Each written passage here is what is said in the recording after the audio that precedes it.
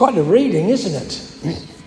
As I said in the introduction, it's likely that the author of Matthew's Gospel drew together whole piles of things that Jesus had said to his disciples and put them in this one section, the instructions of the disciples that we had last week, if you were using the lectionary text, and we have it next week. But what's the purpose of it? We have to be reminded, because it's right at the beginning where Jesus says, proclaim the good news, the kingdom of heaven has come near. That's the purpose of all of these instructions and all of this really horrible stuff that's in there as well. But what does that mean? I mean, we've heard this over and over again. If you've been in church for more than a couple of months, you've heard about the word good news, and you've heard kingdom of heaven. But to proclaim something is to make a formal announcement. It's not just to have a chat. It's to make a formal announcement. It's not to suggest or invite a possibility. It's to state a fact in the world. The earth revolves around the sun is a proclamation of a fact.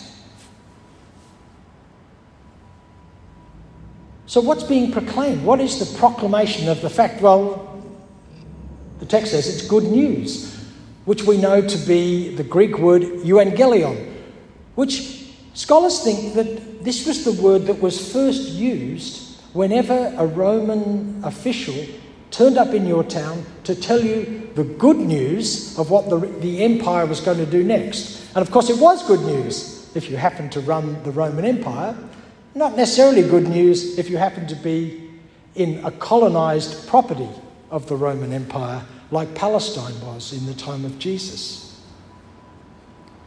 So this is the proclamation of an official announcement. The sort of thing that Rome would say. Here Jesus is saying. What is the official announcement that's being announced and proclaimed? It's the kingdom of heaven has come near. Which is strange when you think about it, because haven't we been taught that we're supposed to tell people that God loves them, or that Jesus came to save you, or that you should repent? The disciples were told, these 12, these named disciples, were told to go out and proclaim the kingdom of heaven has come near. It's not the sort of thing we usually say. The kingdom of heaven has come near. Why do we use the word kingdom here? Why does Jesus use that word? Because a kingdom is the way you run the world. It's a system of government. We're in a kingdom again now with a new king. A republic is a different way of running the world, but it's about the whole of the structure of how things are done. So the disciples are to proclaim in a formal way an announcement of a fact of the world, and the fact is there's a new government. That's what's being proclaimed. A new way of doing the world. And what is the way of doing the world? It's the kingdom of heaven. Heaven is... There was a different understanding of cosmology in the first century, as you can imagine, from the 21st century. They believed the world was split into three, physically, like a layer cake. The heavens were up there where the gods were, we're in the middle, and then there's the evil that's below the ground. We don't have that view of cosmology. We have a different view of the universe. And our view of God is the idea not that God is a being, but God is the beingness of all the world. God is the ground of all being, is the way one theologian described it some years ago. That we and everything that is made of the same stuff as God. We have the DNA of God. Paul keeps talking about us as the children of God. And whether you like it or not, you have the DNA of your parents. You look like they do, or you look like they did. Which might be good. I mean, for my kids, of course, it's going to be great news. But for the rest, we don't know, do we? But we have the DNA of God. That's the story we tell. This is announcing an official fact that there's a new government in the world, and it's the government of the being of everything. the DNA of the world. We know that we're made out of stardust. That's something that cosmology has taught us in the last 30 years. So what does this new world look like? Well, that's what the rest of the stuff is about in this chapter. Then Jesus summoned his 12 disciples and gave them authority over unclean spirits to cast them out and to cure every disease and every sickness. Well, what are we going to do with that? That's not our experience.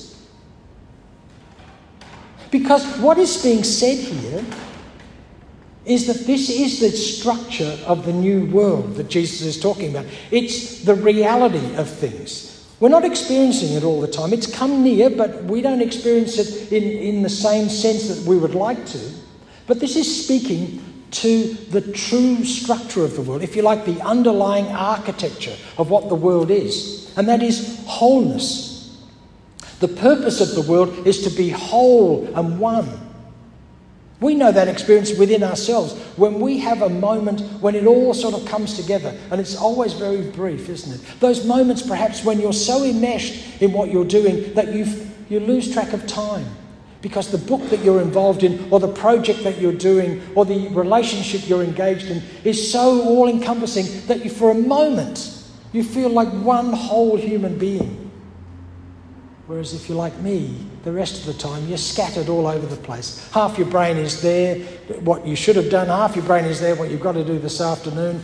It's exhausting being a human being.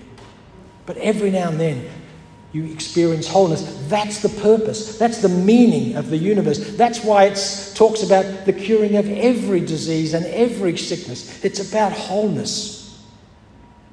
This is the assumption that Jesus lived in and with. He actually believed that when he read, as a good Jew he would have done, the first chapter of Genesis, when God said it was good, Jesus worked from that assumption, that the world is good.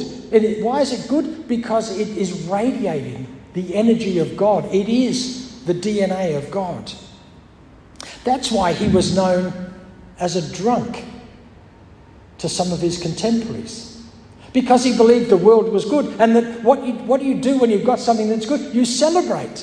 And Jesus did a lot of that, so much so that he got a reputation as a drunk. There's a little bit later on in the Gospel of Matthew where people come to him to question what's going on. And they say to him, "We know that you show deference to no one, for you do not regard people with partiality." Well, that's crazy.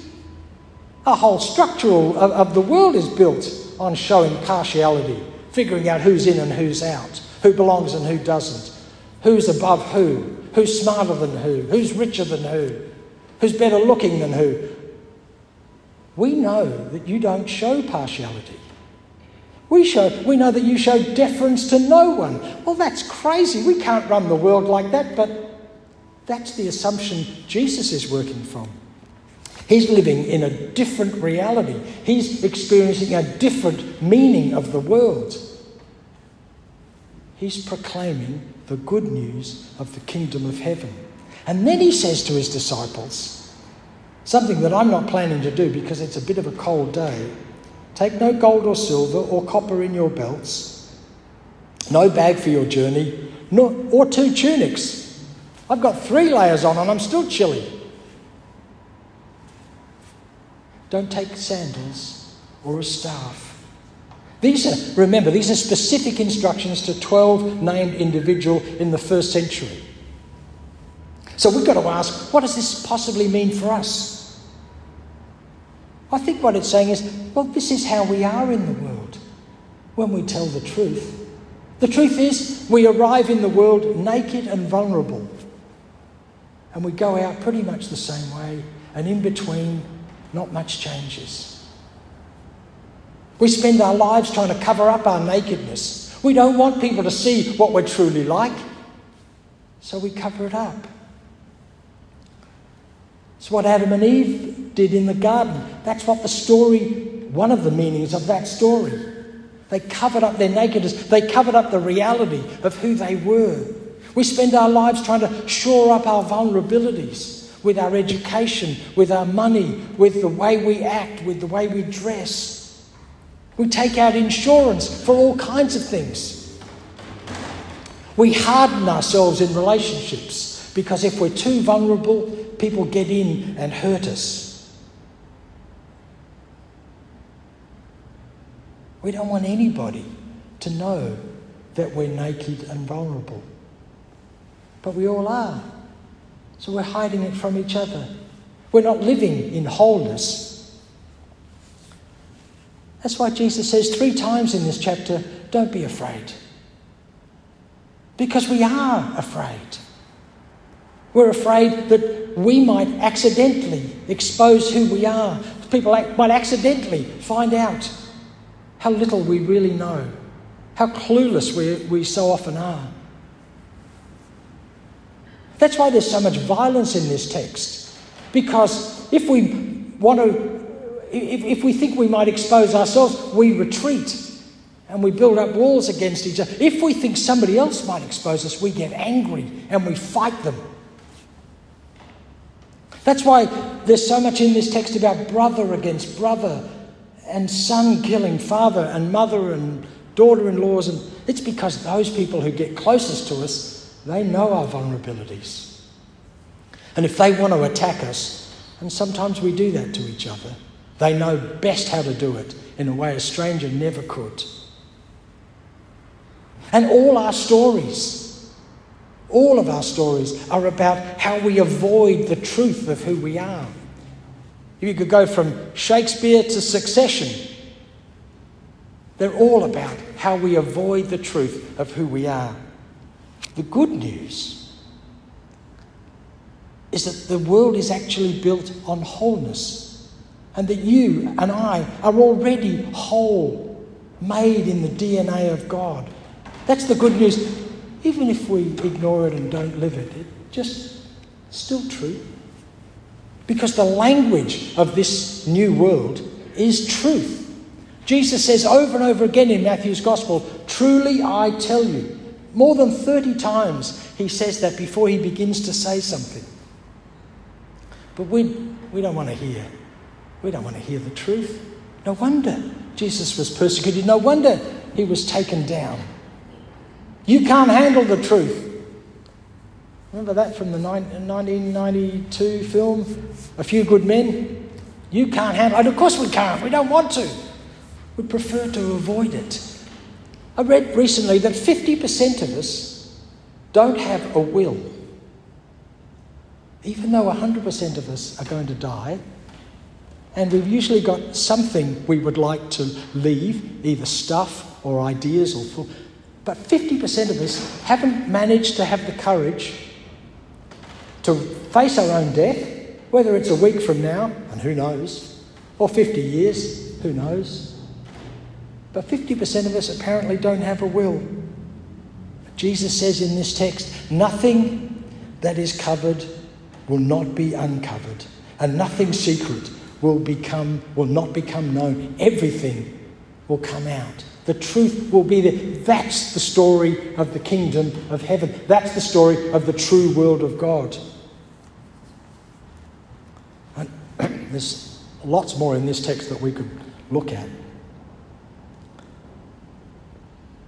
Let's just finish with this bit. Jesus says, those who find their life will lose it. Those who find it, those who have their life sorted out, those who've got it all organised, who manage to avoid the truth, who are the 50% who don't have a will, who would prefer to talk about anything other than the fact that one day we won't be here.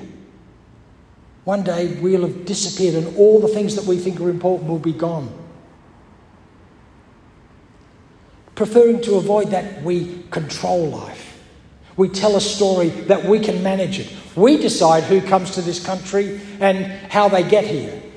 As our recent Prime Minister once said, we will control it because we're frightened about anything else. We will tell a story about First Nations Australians. Well, they weren't so much dispossessed as, well, we just moved in with them. Because we don't have the courage to tell the truth that our ancestors, those of us who were Anglo-Saxons, came in and dispossessed the First Nations people, and we're continuing to do so. We'd prefer not to tell that truth. We prefer to find our own version of the world. But what happens? We lose who we are because we're unwilling to tell the truth and be open. But those who lose their life for my sake will find it. Those who let it go, those who recognise the reality of the world in which we live, which is that it's the good, whole world of God, and that we won't be here for very long, but that we live the moment that we have in the moment of truth. That's the experience of the kingdom of heaven. One last thing.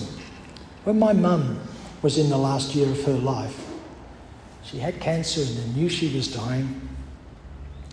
We managed to persuade her to take the Royal Dalton cup and saucer sets that she had in her cupboard that were for best, and I don't remember her ever using them when I was a kid living at home. We said, "Mum, you're dying. Let's get them out and have a party.